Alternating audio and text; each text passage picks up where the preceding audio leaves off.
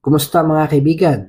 Ikinagagalak namin kayong makapiling muli para sa isa na namang masigasig na pananaliksik ng Aklat ni Mormon para sa linggong ito. Para po sa mga nakikinig sa Nate, Talk to His Friends About Jesus, ikinagagalak din namin kayong makapiling sa podcast na ito o sa channel na ito. Ito po, ngayong linggo, pag-uusapan natin naman yung karanasan ni Nephi. Nung isang linggo, pinag-usapan natin ang pangitain naman ni Lehi. So ngayon, dito sa mga kabanatang ito, mapag-uusapan natin ang lahat ng mga nais malaman ni Nephi. So kung sisimulan natin sa chapter 11, dito sinabi ni Nephi, sapagkat ito ay nangyari na tapos kung naising malaman ng mga bagay na nakita ng aking ama, at naniniwala na ang Panginoon ay magagawang ipaalam sa akin ng mga bagay na iyon, habang nakaupo akong nagbubulay-bulay sa aking puso ay tinangay ako ng Espiritu ng Panginoon. Sa isang napakataas na bundok, kailanman ay hindi ko pa nakikita at kailanman ay hindi ko pa naiyayapak ang aking mga paa. Dito sa umpisa pa lang, pinakita na ni Nephi ang kanyang hangarin at kung ano yung gusto niya malaman. At ipinakita din yung pananampalataya niya. Kasi nga, naniniwala siya na gagawin ng Panginoon ay paalam sa kanya mga bagay na gusto niyang malaman. No? At ano yung nangyari? Ang Espiritu, may sinabi sa kanya ng Espiritu sa verse 2, dinggin, ano ang ninanais mo? Maganda yung talakayan dito. Sinagot siya, nais ko pong mamasdan ng mga bagay na nakita ng aking mga ama. So, una, naikwento na sa kanya yung nung tatay niya kung ano yung naging kapangitay niya. Pero gusto pa rin niyang makita sa sarili niya. No? Kung itutuloy natin, dito, nagkaroon sila ng mga talakayan sa mga sumusunod na mga bersikulo, pero gusto ko tumalon tayo doon sa verse 10. No? Noon tinanong niya, noon naipakita nung espiritu yung punong kahoy at yung bunga nito, anong ibig sabihin nung ano yung punong kahoy. Sa verse 11, sinabi dito, at sinabi ko sa kanya, kausap niya yung Espiritu, na ang malaman po ang kahulugan nito. Sapagkat nakipag-usap ako sa kanya tulad ng pakikipag-usap ng isang tao, sapagkat namasdan ko na siya ay nasa anyo ng isang tao. Subalit gayon pa man, alam ko na ito ang Espiritu ng Panginoon. At nakikipag-usap sa akin tulad ng pakikipag-usap ng isang tao sa iba. So, napakaganda experience, no? Hindi kagaya ng mga ibang karanasan niya na para lang may nagdidikta sa kanya. Pero ito, alam niya na meron siyang parang anyong tao na kausap. So, dito makikita natin na isang magandang katangian ni Nephi ulit. Kagaya ng sinabi ko, hindi siya nakukontento sa kung ano lang yung meron. Siya ay nagtatanong, masigasig na nananaliksik. Ang isa sa mga paulit-ulit na parirala o phrases sa Biblia na makikita natin ay yung salitang magtanong at ikaw ay makakatanggap ng sagot. Pero bihira yata natin gawin yun, yung magtanong. Si Nephi, palagi niya itong ginagawa at matagumpay siyang nakakatanggap ng mga sagot. Tuloy natin, sabi dito, ito yung nangyari na sinabi niya sa akin, tingnan. At tumingin ako, nasa waray titingin sa kanya, at hindi ko siya nakita sapagkat lumisan siya mula sa aking harapan. At ito yung nangyari na tumingin ako at namasdan ang dakilang lungsod ng Jerusalem, at ito pang mga lungsod. Nasa verse 30 na po tayo. At namasdan ko ang lungsod ng Nazaret, at ang lungsod ng Nazaret ay namasdan ko ang isang birhen, at siya ay napakaganda at napakaputi. At ito ay nangyari na nakita kong bumukas ang kalangitan ng isang anghel na bumaba at tumayo sa aking harapan at sinabi niya sa akin, Nephi, ano ang namamasdan mo? So ito ang isang kakaiba sa pagtuturo ng espiritu sa kanya, no? Ah, kumpara dun sa ibang propeta sa Biblia, no? Meron silang tanungan, meron silang diskusyon. No, hindi lang yung anghel lang yung nagsasalita. Binibigyan din niya ng pagkakataon na magpaliwanag si Nipay o malaman kung ano yung nalalaman niya. No? Tapos,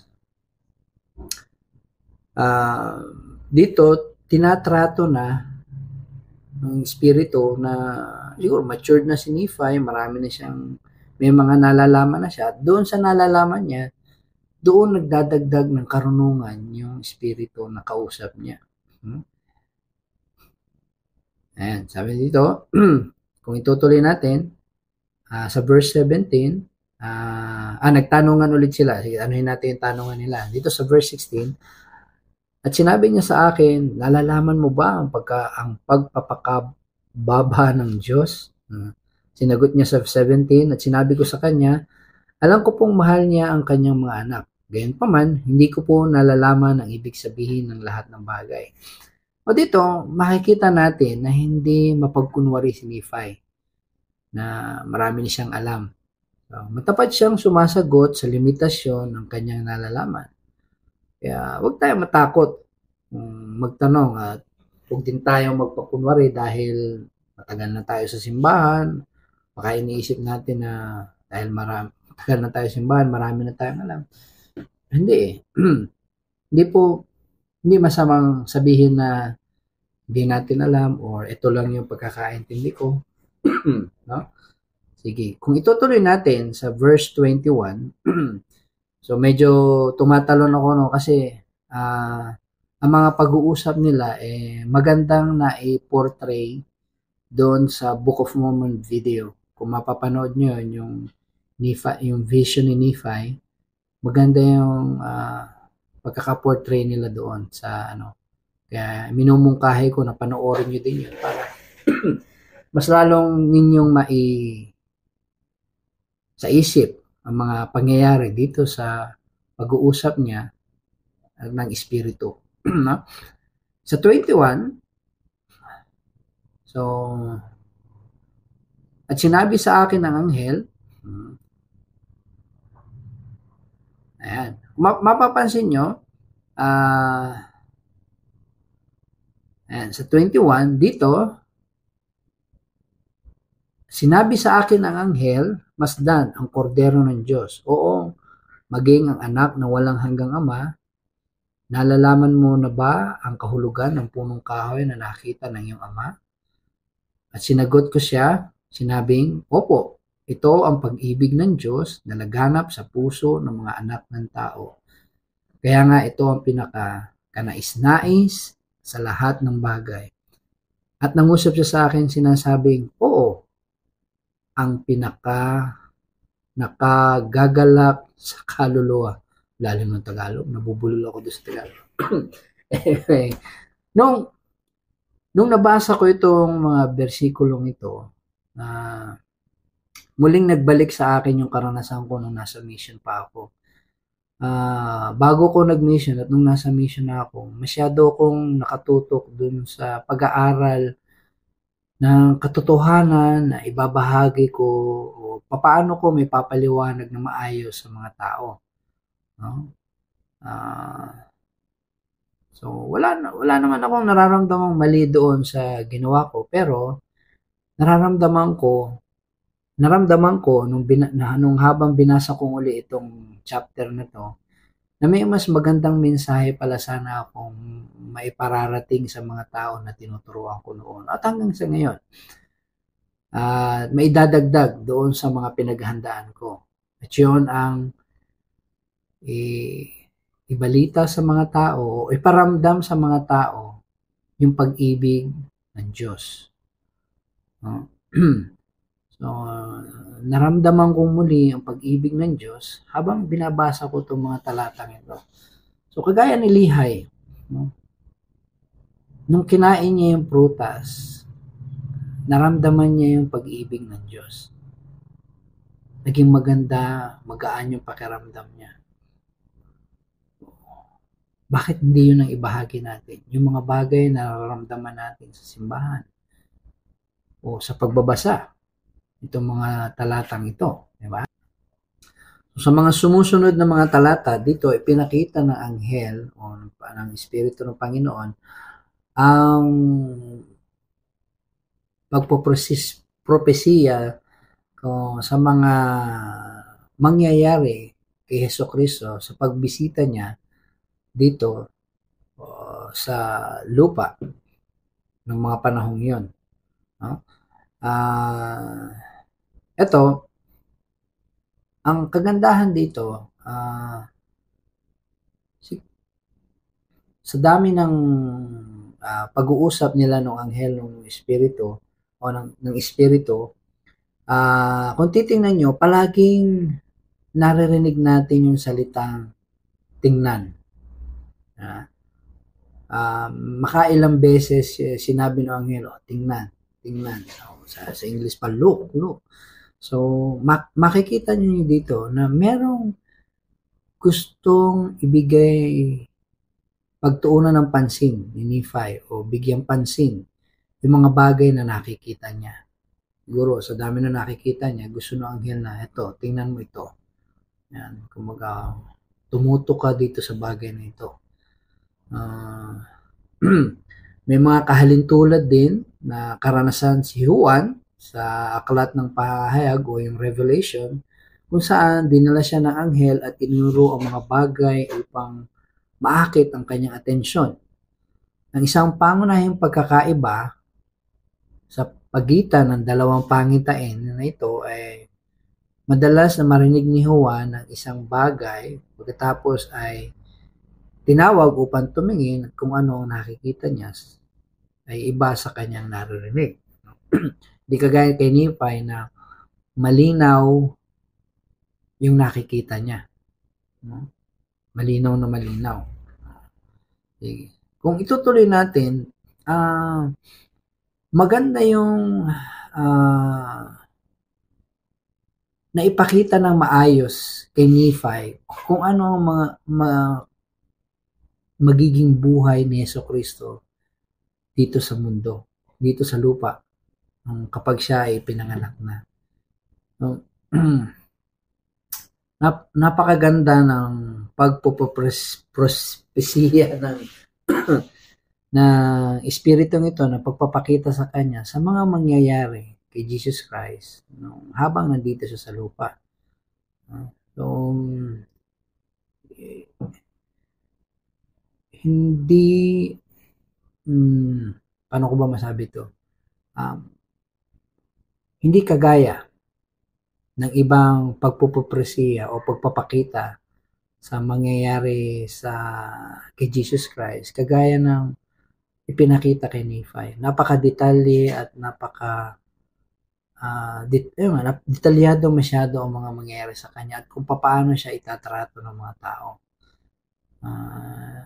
Alam na siguro ngayon alam naman natin kung paano siya tinrato ng mga tao, si Hesukristo nung siya ay isinilang doon sa Jerusalem.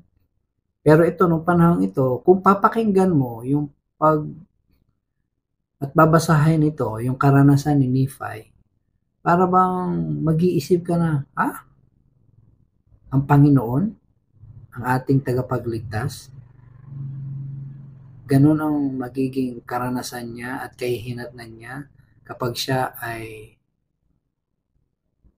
ipinanganak na dito sa mundo.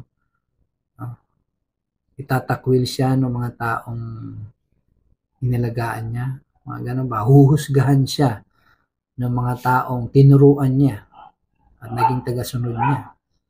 Di para bang mag-iisip tayo na parang kakaiba yata. Pero tayo, alam naman natin kasi nangyari na nga yan.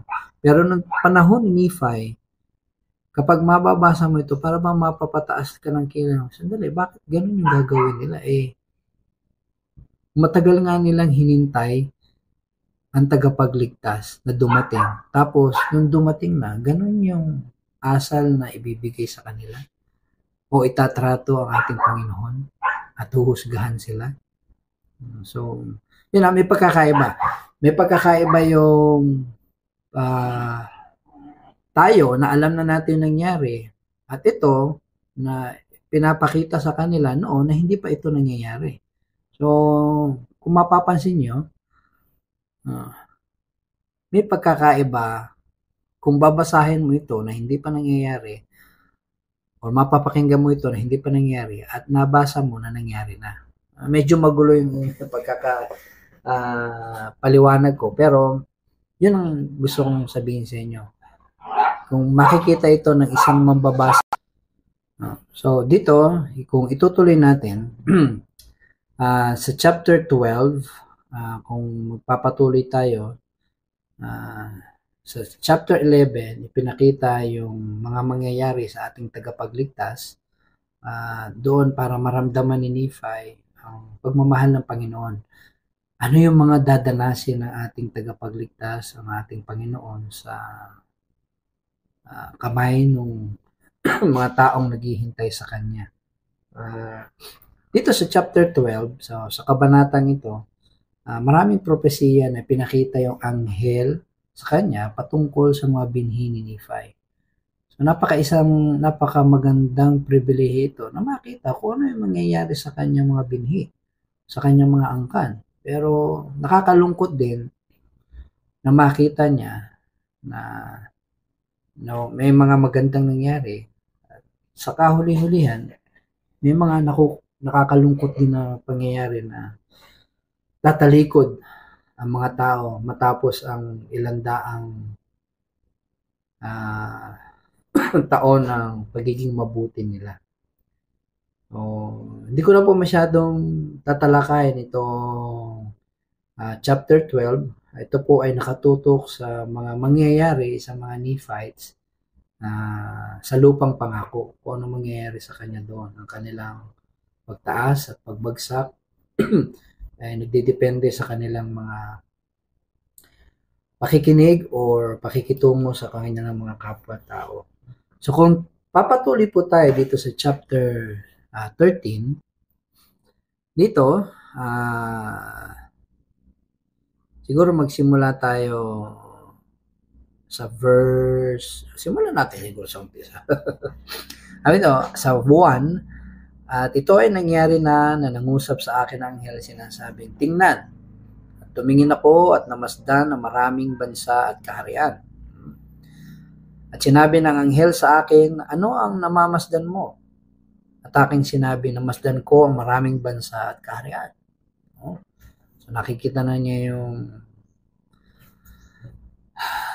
future, sabi nga niya, inaharap. At sinabi niya sa akin, ito ang mga bansa at kaharian ng mga hintil.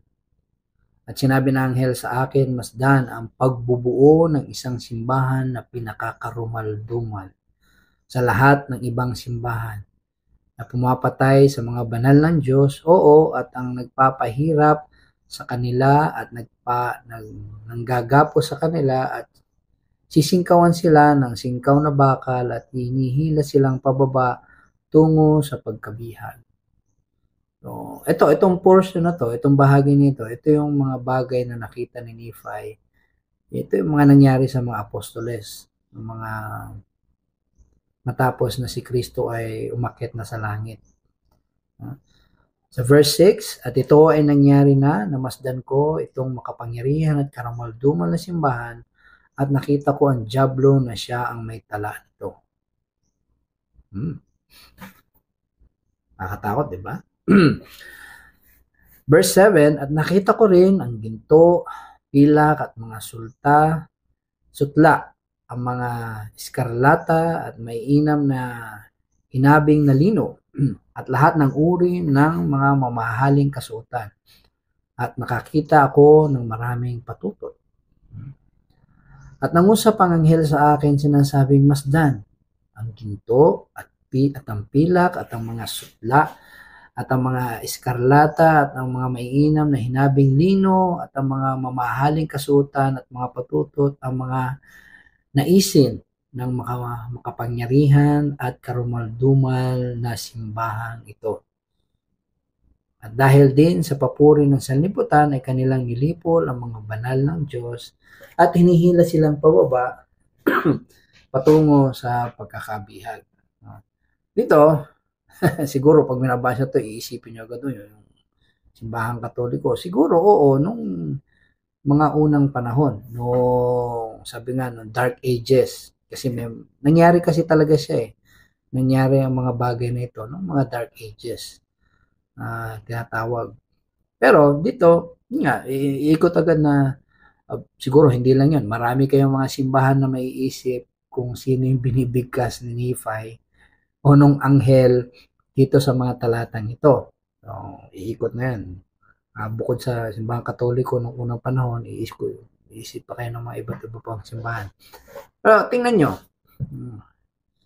gagamitin ni Nephi ang simbahan ng iba kaysa sa kung paano natin ginagamit ang salitang simbahan o isa sa salitang Grego pa, isang pagpupulong. No? So, ginagamit din ang terminong ito, yung ibig sabihin yung salitang simbahan, para sa isang assembly o collective body. So, hindi po ibig sabihin na sinabing simbahan building yun o chapel, mga ganon, o isang organisasyon. So, ginagamit ni Nipa yung simbahan din para pinasimple nito ang mga bagay o gumagawa ng malinis na argumento. Ibig sabihin, yun yung term na ginamit ni Nephi. So, madalit sabi. So, kaya nga medyo minsan nagiging magulo, inaakala. Nagiging literal minsan yung translation natin kapag sinabing simbahan. Ngunit, karaniwang magkakaroon ng mga grupo ng mga tao na sumasalungat sa mga magagandang gawain ng Panginoon. So, makikilala mo sila sa kanilang paggamit ng pera, kasarian, kapangyarihan, at pagtanggap upang makakuha ng kontrol. So, again, ulitin ko po na hindi lang simbahan, may mga organisasyon din na ito yung pakay nila o yung tutok nilang gawin. So, ngayon, meron na siguro mga mga simbahan na nasa isip nyo na akma dun sa sinasabi ni Nephi sa panahon ngayon. Sigurado yan. So, meron ding mga kasapi ng simbahan sa panahon natin na umaangkop sa simbahan or grupo na nabanggit ni Nephi. So, ang mga Buddhist, Hindu, Muslim, hindi ko alam. Lahat ng iba pang mga bagay na nabanggit ni Nephi, basta naaangkop dun sa katangian ng isang karumal-dumal na simbahan, ay pasok doon. Dito, napakaganda ng pagkakapaliwanag ng anghel sa kanya. At kumbaga nagbigay babala na ito yung simbahan na sisira sa simbahan ng Panginoon. So kung itutuloy natin dito bago sa mga sumusunod na talata, again, panoorin po ninyo yung video para makita nyo. May pinakitang libro dito, aklat, ang kanyang ang anghel sa kanya. Dito sa verse 19, sabi dito, at ako si Nephi, sa chapter na po tayo, sa chapter 13. At ako si Nephi ay namasdan na ang mga hintil na nagsitakas mula sa pagkabihag ay nakaligtas sa pamamagitan ng kapangyarihan ng Diyos mula sa mga kamay ng lahat ng iba pang bansa. At ito nangyari na ako si Nephi ay namasdan na sila ay umunlad sa lupain. At namasdan ko ang isang aklat at ito ay daladala nila. Ano kaya yun? At 21, at sinabi sa akin ng anghel, nalalaman mo ba ang kahulugan ng aklat? At sinabi ko sa kanya, hindi ko po alam. Maganda yung talakayan nila. Diba? Sinusiguro talaga ng anghel kung naintindihan ba o hindi pa. Kung hindi pa, ito, papaliwanag ko sa iyo. Ang ganda ng discussion nilang dalawa eh. Sa 23, at sinabi niya, masdan, nagmula ito sa bibig ng mga Hudyo, at ako, si Nephi, ay namasdan ito. At sinabi niya sa akin, ang aklat na iyong namasdan ay isang talaan ng mga Hudyo na naglalaman ng mga tipan ng Panginoon na kanyang ginawa sa sambayan ng Israel. At naglalaman din ito ng marami sa mga propesiya ng mga banal na propeta. At ito ay isang talaang nahalintulad sa mga nakaukit sa mga lamin ng tanso. Maliban sa mga ito ay hindi gaano marami, gayunpaman naglalaman ang mga yaon ng mga tipan ng Panginoon sa kanyang ginawa sa sambayanan ng Israel. Kaya nga, labis na mahalaga ang mga ito sa mga Hintil. No? Ano kaya yun? Tuloy natin. At sinabi ng anghel ng Panginoon sa akin, namasdan mong nagmula aklat sa bibig ng isang Hudyo. At kapag ito ay nagmula sa bibig ng isang Hudyo, naglalaman ito ng kabuuan ng Ebanghelyo ng Panginoon na pinatotohanan ng 12 apostol. At nagpapatotoo sila alinsunod sa katotohanan na nasa kordero ng Diyos. Dahil dito, lumabas ang mga bagay na ito mula sa mga Hudyo sa kadalisayan patungo sa mga Hintil alinsunod sa katotohanan na nasa Diyos. Ayan. Maganda yung pinapaliwanag dito kung ano yung kahalagahan ng librong lalabas.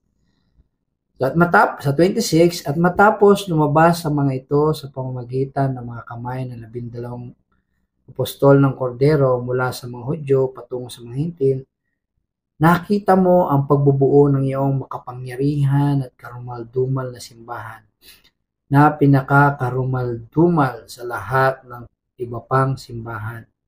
Sapagkat dinggin, inalis nila mula sa Ebanghelyo ng Kordero ang maraming bahagi na malinaw at pinakamahalaga.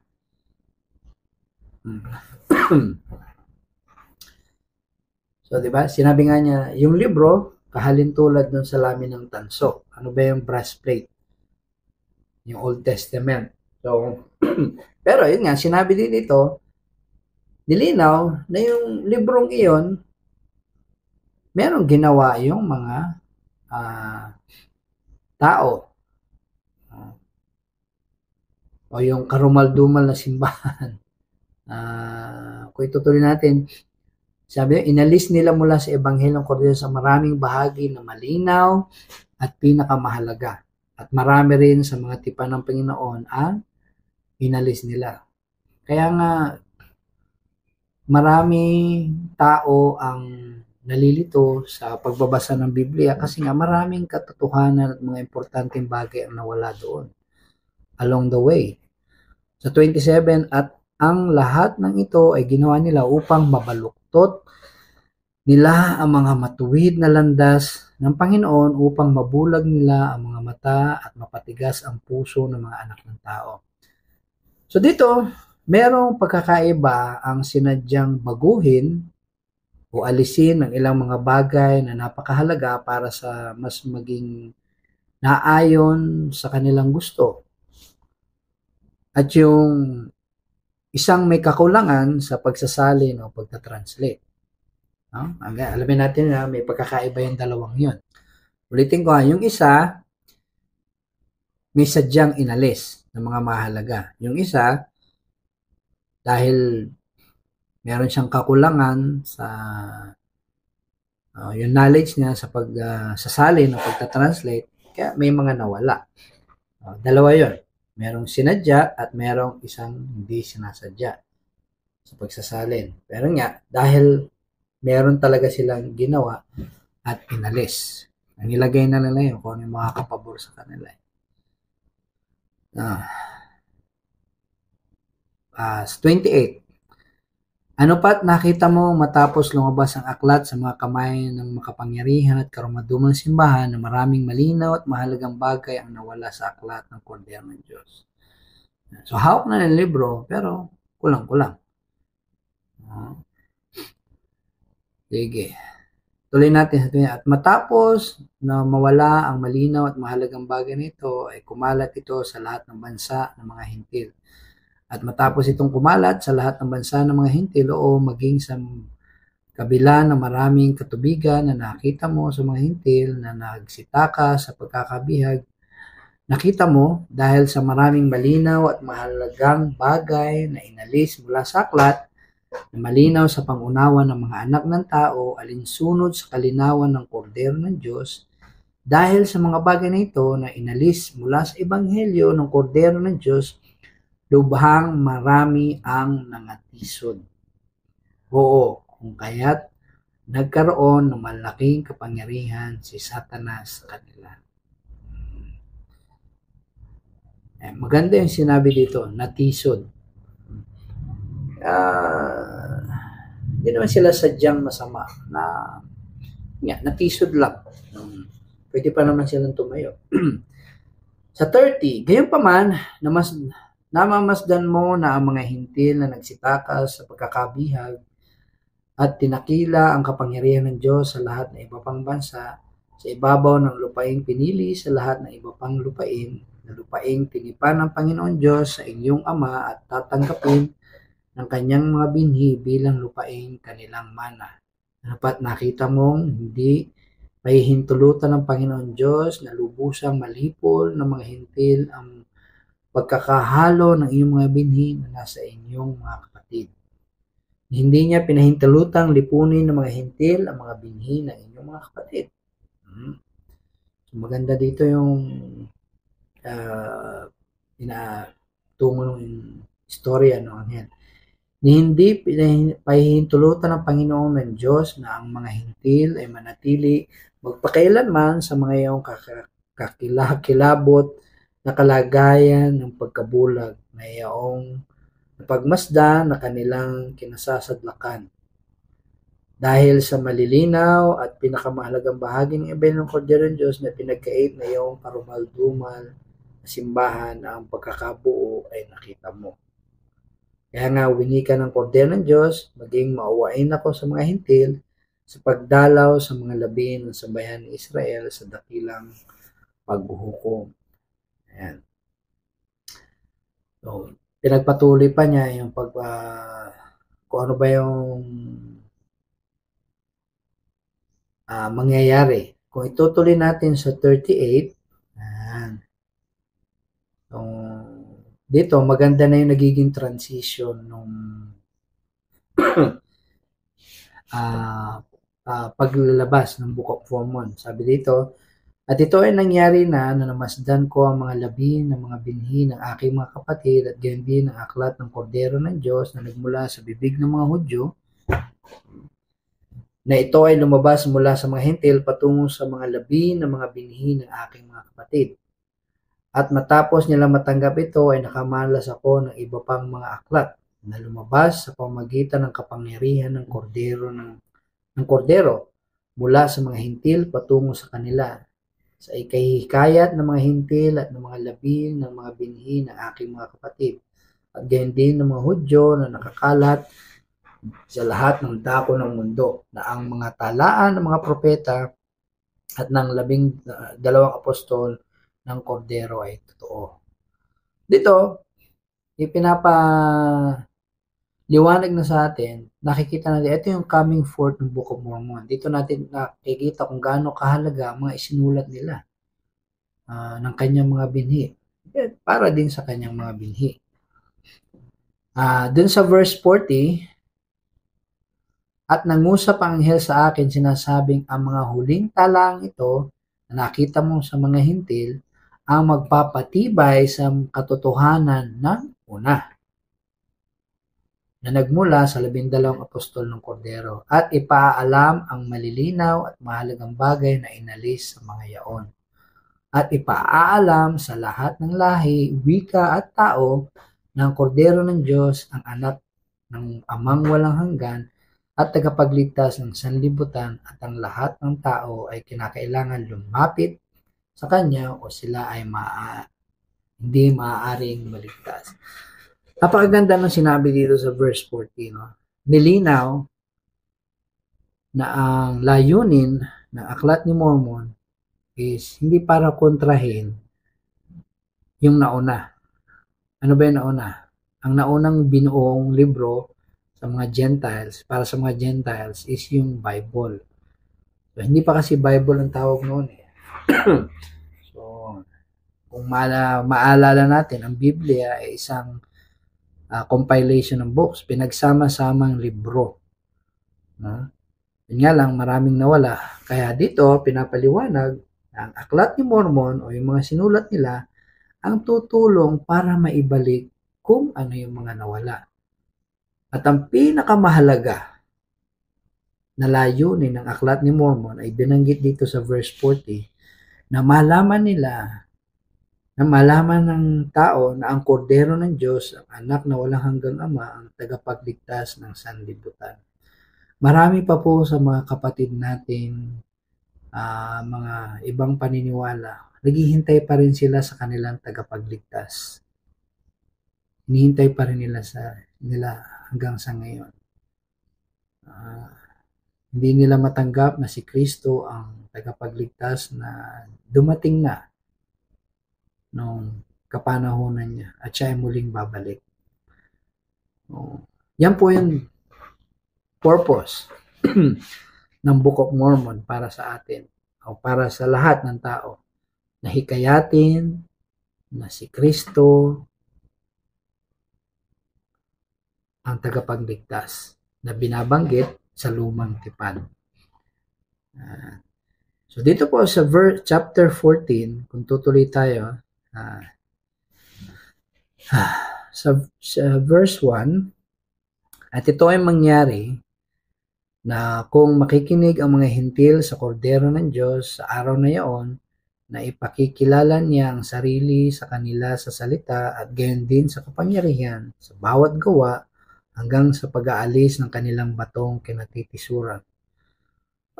Minsan, kinakailangan lang nating makinig at gawin ng mga napakinggan natin para mawala yung bagay na nakakatisod sa atin at nagpapahirap para sa mabilisang pag-unlad natin dito sa mga sunusunod na talata. Sinasabi yung sikreto. Kung itutuloy natin sa verse 2, again, nandito po tayo sa chapter 14, verse 2, at hindi patitigasin ang kanilang mga puso laban sa kordero ng Diyos. Sila ay mabibilang sa mga binhi ng inyong ama. Oo, sila ay mabibilang sa sambayanan ni Israel at sila ay magiging mga pinagpalang tao sa lupang pangako magpakailanman. Hindi na sila muling madadala pa sa pagkabihag at ang sambayanan ni Israel ay hindi muling pipisan sa iba. At ang iyong malalim na hukay na hinukay para sa kanila ng iyong makapangyarihan at karumaldumal na simbahan na itinatag ng Diablo at ng kanyang mga anak upang maakay niya palayo ang mga kaluluwa ng tao pababa sa impyerno. Oo, ang iyong malalalim na hukay na hinukay para sa pagkakalipol ng mga tao ay mapupuno ng mga iyong humukay nito. Tungo sa kanilang lubusang pagkalipol, ika ng kordero ng Diyos. Hindi ang pagkawasak ng kaluluwa maliban sa pagtatapon nito sa iyong impyernong walang katapusan. Nabanggit na naman yung karumaldumal na simbahan. Sa panahon natin ngayon, marami ng maling katuroan ng umiiral. No? Yung ibang bansa, meron na sa mga eskwelahan, pinagbabawal ng ituro o talakayin ang relihiyon. O kung ano may nilalaman ng Biblia o ng Quran o kung ano mga religious items, hindi na nila hinahayaang pinahintulutang talakayin doon o dalhin. Pero, hinahayaan nilang talakayin ang pagbabago ng ari ng isang tao. So, ano nangyari sa mundo? So, kung titingnan nyo, merong pattern na sinasabi dito eh. Para bang, kung yan yung gagawin nyo, ito yung mangyayari sa inyo. No? Dadaling kayo sa impyerno, di ba? Maganda yung pattern na binibigay sa atin dito. Pero, ang isang pattern na nagugustuhan ko lagi sa kahit anong banal na kasulatan is palaging merong pag-asa. So, kung tingnan nyo dito sa verse 5, at ito ay nangyari na nangusap ang anghel sa akin, si Nephi. Sinasabing, namasdan mo na kung magsisisi ang mga hintil, ay makakabuti sa kanila. At nalalaman mo rin ang hinggil sa mga tipan ng Panginoon sa sambayanan ni Israel, at narinig mo rin ang sino mang hindi magsisisi ay tiyak na masasawi. So palagi tayong binibigyan ng option ng Panginoon, di ba? So may pag-asa. Huwag natin sabihing walang pag-asa. Laging may option. Nasa sa atin yung kung gagawin natin yung option na yun. Okay. Talon tayo dun sa verse 9. At ito ay nangyari na sinabi niya sa akin, tingnan, at masdan ang makapangyarihan at karumaldumal na simbahan na ina ng mga karumaldumal na gawain na ang dyablo ang may tatag. Balik-balik siya, di ba? Binabanggit. Ito yung sa verse 10, mahalagang sinabi dito. At sinabi niya sa akin, dinggin, may dalawang simbahan lamang. Ang isa ay simbahan ng kordero ng Diyos at ang isa naman ay simbahan ng dyablo. Kaya nga, kung sino man ang hindi nabibilang sa simbahan ng kordero ng Diyos, ay nabibilang sa yaong makapangyarihang simbahan na ina ng mga karumaldumal na gawain na siyang ang patutot ng buong mundo. So dito, malinaw na sinabi ni Nephi na meron dalawang simbahan lang talaga. So, ang tanong, saan simbahan ka nabibilang? So, masyado bang prangka yung pagkakasabi ni Nephi o nung anghel sa kanya? Kahit pa nabinyagan ka na, pero ang paniniwala mo ay kabaliktaran pa rin sa mga turo ng Ebanghelyo ni Kristo, o hindi mo sinusunod yung mga alituntunin ng simbahan, sa palagay ko, nabibilang pa rin tayo. O ikaw, doon sa kabilang simbahan na nabanggit ng anghel sa kanya. Kay Nephi, di ba? So, huwag nating isipin na nabilang tayo sa simbahan o naaanib na tayo sa isang simbahan. Kabilang na tayo doon. Magiging kabilang lang tayo sa simbahan ng kordero ng Diyos kung sinusunod natin ang kanyang mga alituntunin. Pero kung ating mga paniniwala ay taliwas pa rin, kabaliktaran pa rin sa mga turo ng Ebanghelyo, ay miyembro pa rin tayo dun sa kabilang simbahan. Okay.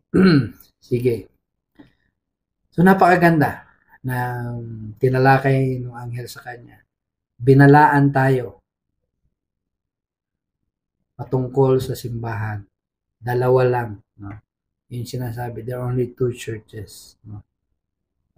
Wag po tayong pakasiguro na porke nasa simbahan tayo, nabibilang na tayo doon. Tingnan po natin muna kung yung bang mga ginagawa natin o sinusunod ba natin yung alituntunin doon sa simbahan ng kordero ng Diyos.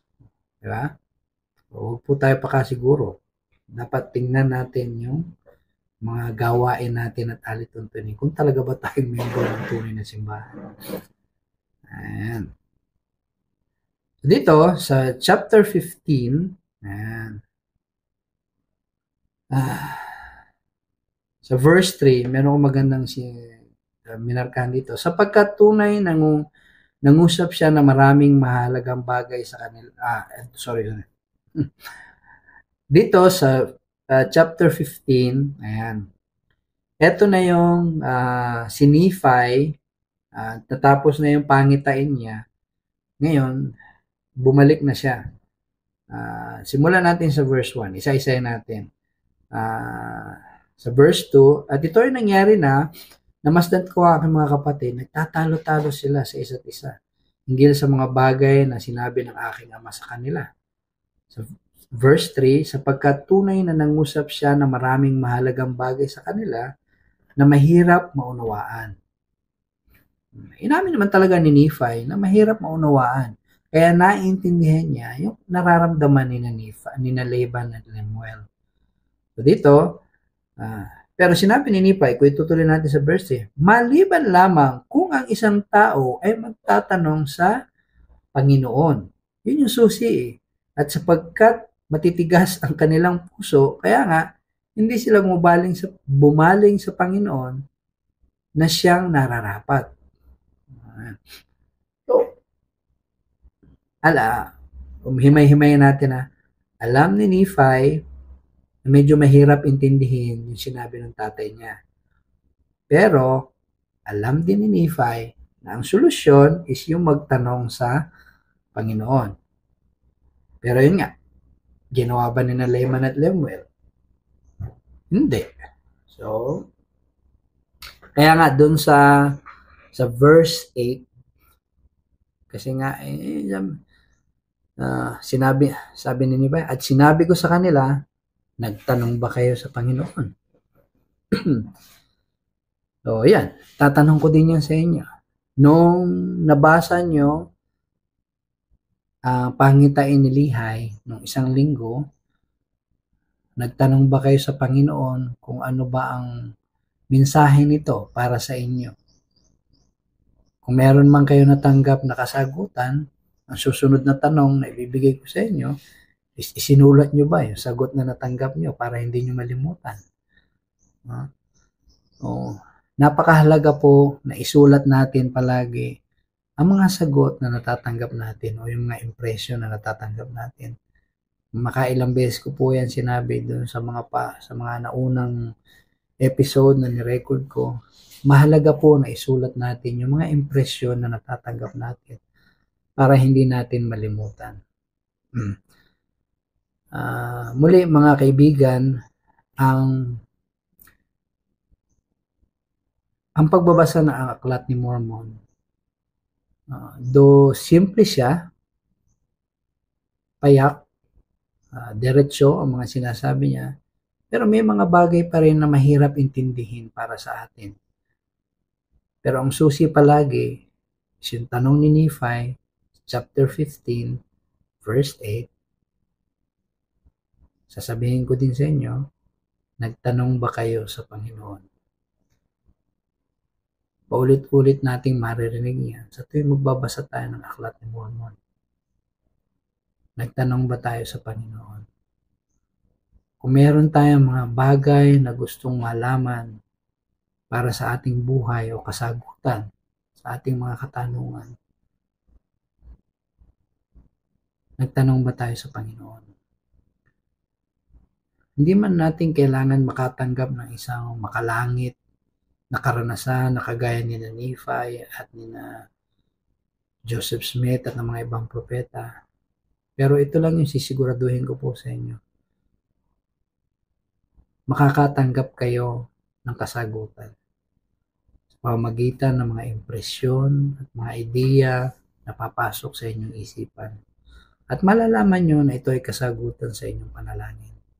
Dahil mararamdaman nyo ang banal na espiritu habang natatanggap nito.